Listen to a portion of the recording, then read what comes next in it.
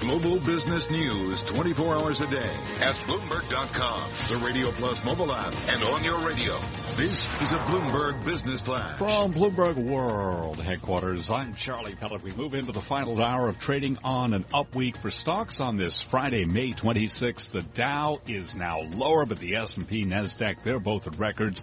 And this update is brought to you by Brown University School of Professional Studies, engaging mid-career professionals with executive master's degrees in business, cybersecurity, healthcare, and technology. Brown.edu/executive.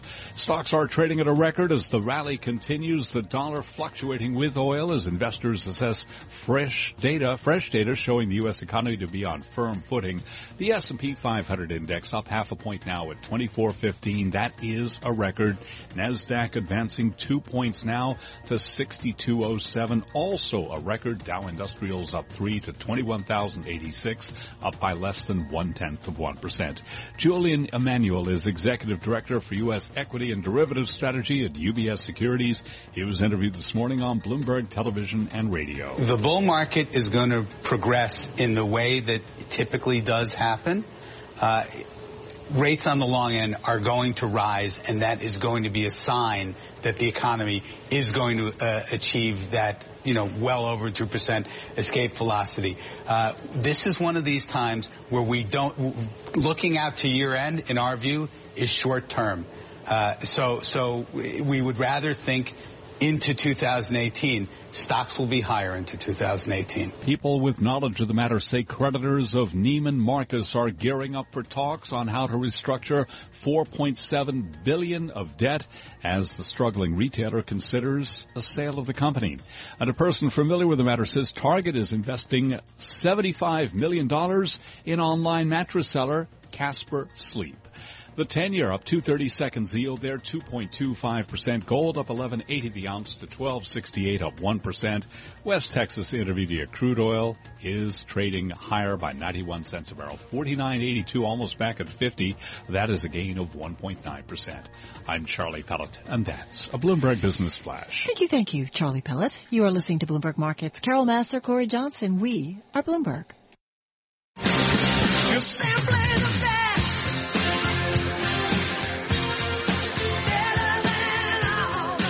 Dave Wilson is the best. He is the best, and he's not even feeling well, and he's still the best. That's one of the reasons he's best. He's gutting it out today, like LeBron James, like Michael Jordan before him. Now we got Dave with no Scottie Pippen to lean on. I'll never get a point in an NBA playoff game, though. So. What do you got there? That only goes so far. You got a chart of the day, though. We'll take that. Yeah, it's the best. Well, at least there's best involved. Let's put it that way. Generally when it comes to charts, I try and take a step back and look at the bigger picture. And when you do that, you see these companies that really have been dominating the stock market lately. And one of them is Amazon.com. But you kind of have to put what's going on there in some kind of a context. And when you look at Amazon relative to other retailers in the S&P 500, it's pretty good, but it's not the best. You have to look to Best Buy for that, at least for the past year and a half or so. The chart goes back to the beginning of last year. And when you do that, you find out that as of yesterday anyway, after Best Buy's results came out and they were well received, the shares were up more than 100%. Let's put it this way. If Amazon had been able to keep pace with Best Buy, we're so focused on whether Amazon stock goes above $1,000 because it's kind of hovering around there at the moment. Amazon would be above $1,300. Just to put it in some kind of a context. So, Best Buy yesterday breaking a record that had stood since 2006 for its share price. You don't see that happen every day. So, if nothing else, the chart is kind of a marker to show you that, as much as we focus on the bigger companies, they're not the whole story when it comes to what's happening in the stock market. And I know you've been talking lately about how there is a relatively broad base of support for what we're seeing in stocks here. Well, here's one very specific example, Best Buy, of a company that has managed to get the better of Amazon, which in large measure is kind of taking a bite out of the whole industry. It's kind of fascinating, right? Because we've been talking so much about retail and how it's kind of falling apart and everybody's coming undone. And here you have Best Buy. There's nothing kind of fancy about it, right? There's no no bells and whistles. It's just kind of a plain retailer, and yet it's figuring out how to do it. Right. I mean, yesterday I was talking about Best Buy, and, we had Joe Feldman from Telsey Advisory talking about how maybe Best Buy is a little bit better than the others when it comes to putting together the online and what you might call the brick and mortar retailing. So in other words, the idea you order something, you go pick it up in the stores, whatever. That's working for them in a way it's not working for others. Anyway, you want to know more, folks, send me an email. I'll get you the chart, the explanation that goes with it, and everything I do going forward. The email address is dwilson@bloomberg.net. That's dwilson@bloomberg.net. I love when Dave says, anyway, if you want to know more, and of course we want to know more. We also want to know more. He's on the clock. I know. Anyway, I'm We're done. on the clock. Anyway, I'm done. Let's move on.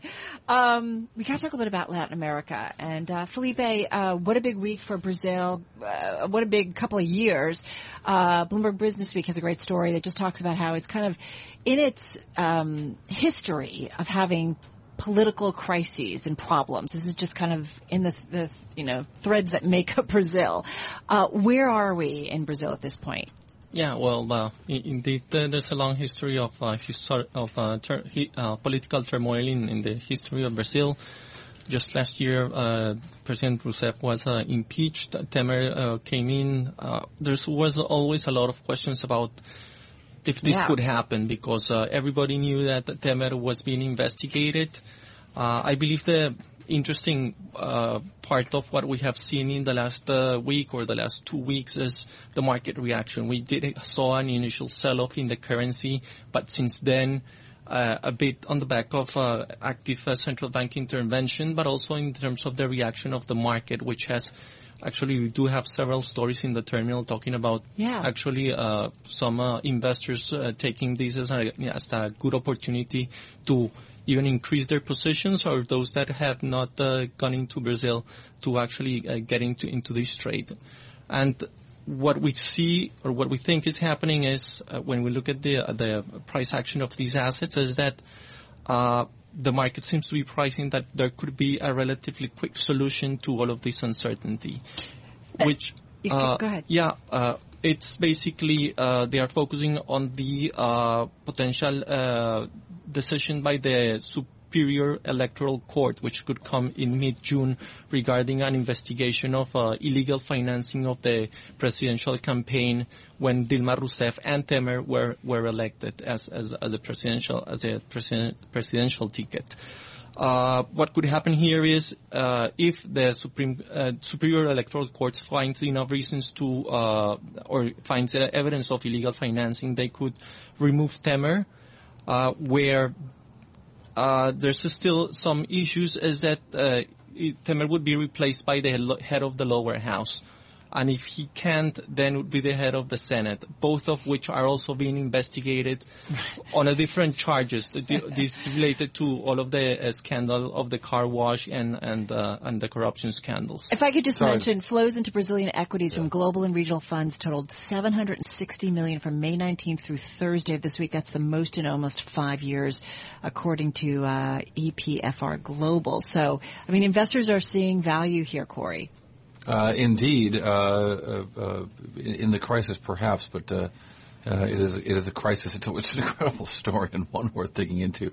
But it's a crisis that's also lowering prices. And I guess Felipe, really quickly, is there one sector in particular you think will be most affected as this draws out? Just about 15 seconds left. Not really. Really, it's a broader impact on the overall sentiment towards the country, and I think this is dragging all sectors. Yeah, especially when you see the protests of people who just have kind of had it with their government system. Felipe, thank you so much. Felipe Hernandez, Latin America economist at Bloomberg Intelligence, of course, along with our own Dave Wilson, stocks editor at Bloomberg News. Dave will be back a little bit later on with his stock of the day. Carol Masser, Corey Johnson, Bloomberg Markets, right here on Bloomberg Radio. Let's get a look at world and national news headlines with Bloomberg News anchor Adrian Mitchell in our 99.1 studios in our nation's capital. Corey and Carol, it looks like the document that comes out of this year's G7 summit will be a slim one. Officials tell Bloomberg News it could be as short as 6 pages, an indication that President Trump and the 6 other leaders don't have much to agree on. But Bloomberg's Matt Miller tells us they do seem to be getting along better, at least socially. Macron put his hand on Trump's back. Trump told a joke or some sort of story that everybody laughed at. Theresa May came over and stood next to him. It seems like it's getting more and more collegial, and that's how it happened with Steve Mnuchin and the finance ministers as well. President Trump and German Chancellor Angela Merkel met on the sidelines of the G7 summit after a report that Trump said Germany was very bad for shipping too many cars to the U.S. The president's top economic advisor says the remark was only about trade, not a slam on the nation. The Pentagon is planning a missile defense test next Tuesday, and for the first time, it'll use an intercontinental range missile as a target. They want to more closely simulate a North Korean ICBM.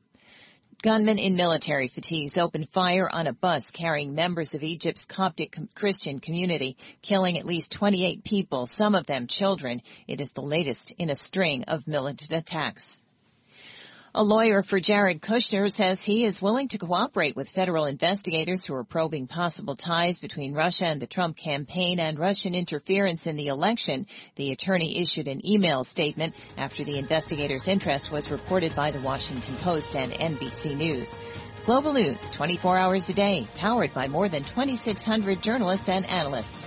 I'm Adrienne.